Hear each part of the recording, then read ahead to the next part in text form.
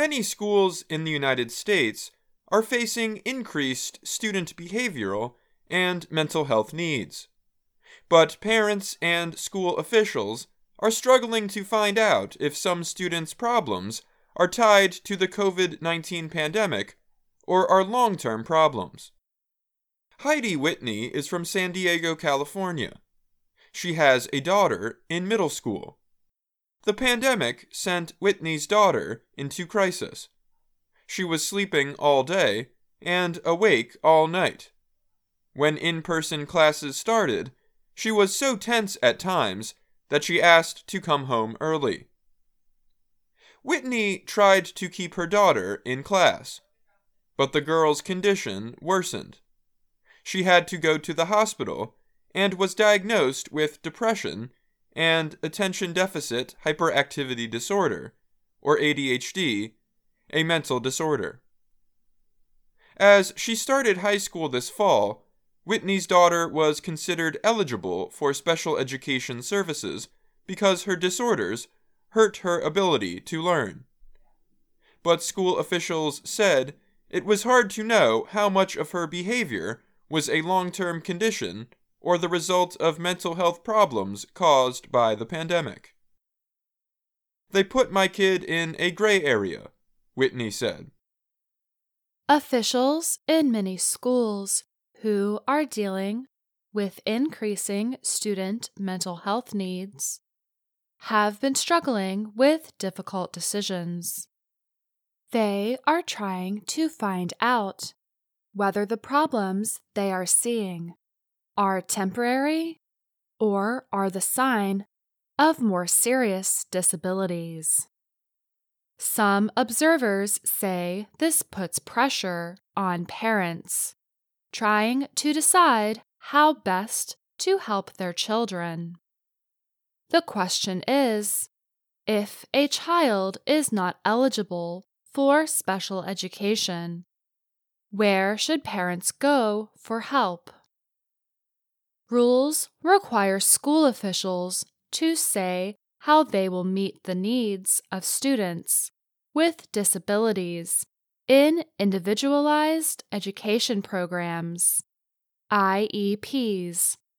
Some schools have struggled to catch up with mental health evaluations that were delayed in the early days of the pandemic.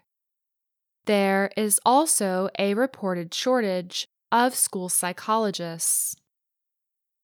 Federal law says to be eligible for special education services, a child's school performance must be suffering from one of 13 disability groups. They include autism, ADHD, learning disabilities like dyslexia, developmental delays, and emotional problems. John Eisenberg is the director of the National Association of State Directors of Special Education. He said it is important not to send children who might have had a difficult time during the pandemic into the special education system. That's not what it was designed for, he said. It's really designed for kids who need specially designed instruction. He added special education is not for kids that might have not got the greatest instruction during the pandemic or have other issues. The National Center for Education Statistics found about 15% of all public school students received special education services in the 2020 to 2021 school year. Among children ages 6 and older, special education enrollment rose by 2.4% compared with the previous school year. The government numbers also showed a large drop in enrollment for younger preschool-age students, many of whom were slow to return to school. Some special education directors worry the system is taking on too many students. But others say the opposite is the case. They say schools are moving too quickly to dismiss parents' concerns. Some children are having evaluations pushed off because of worker shortages, said Marcy Lipset.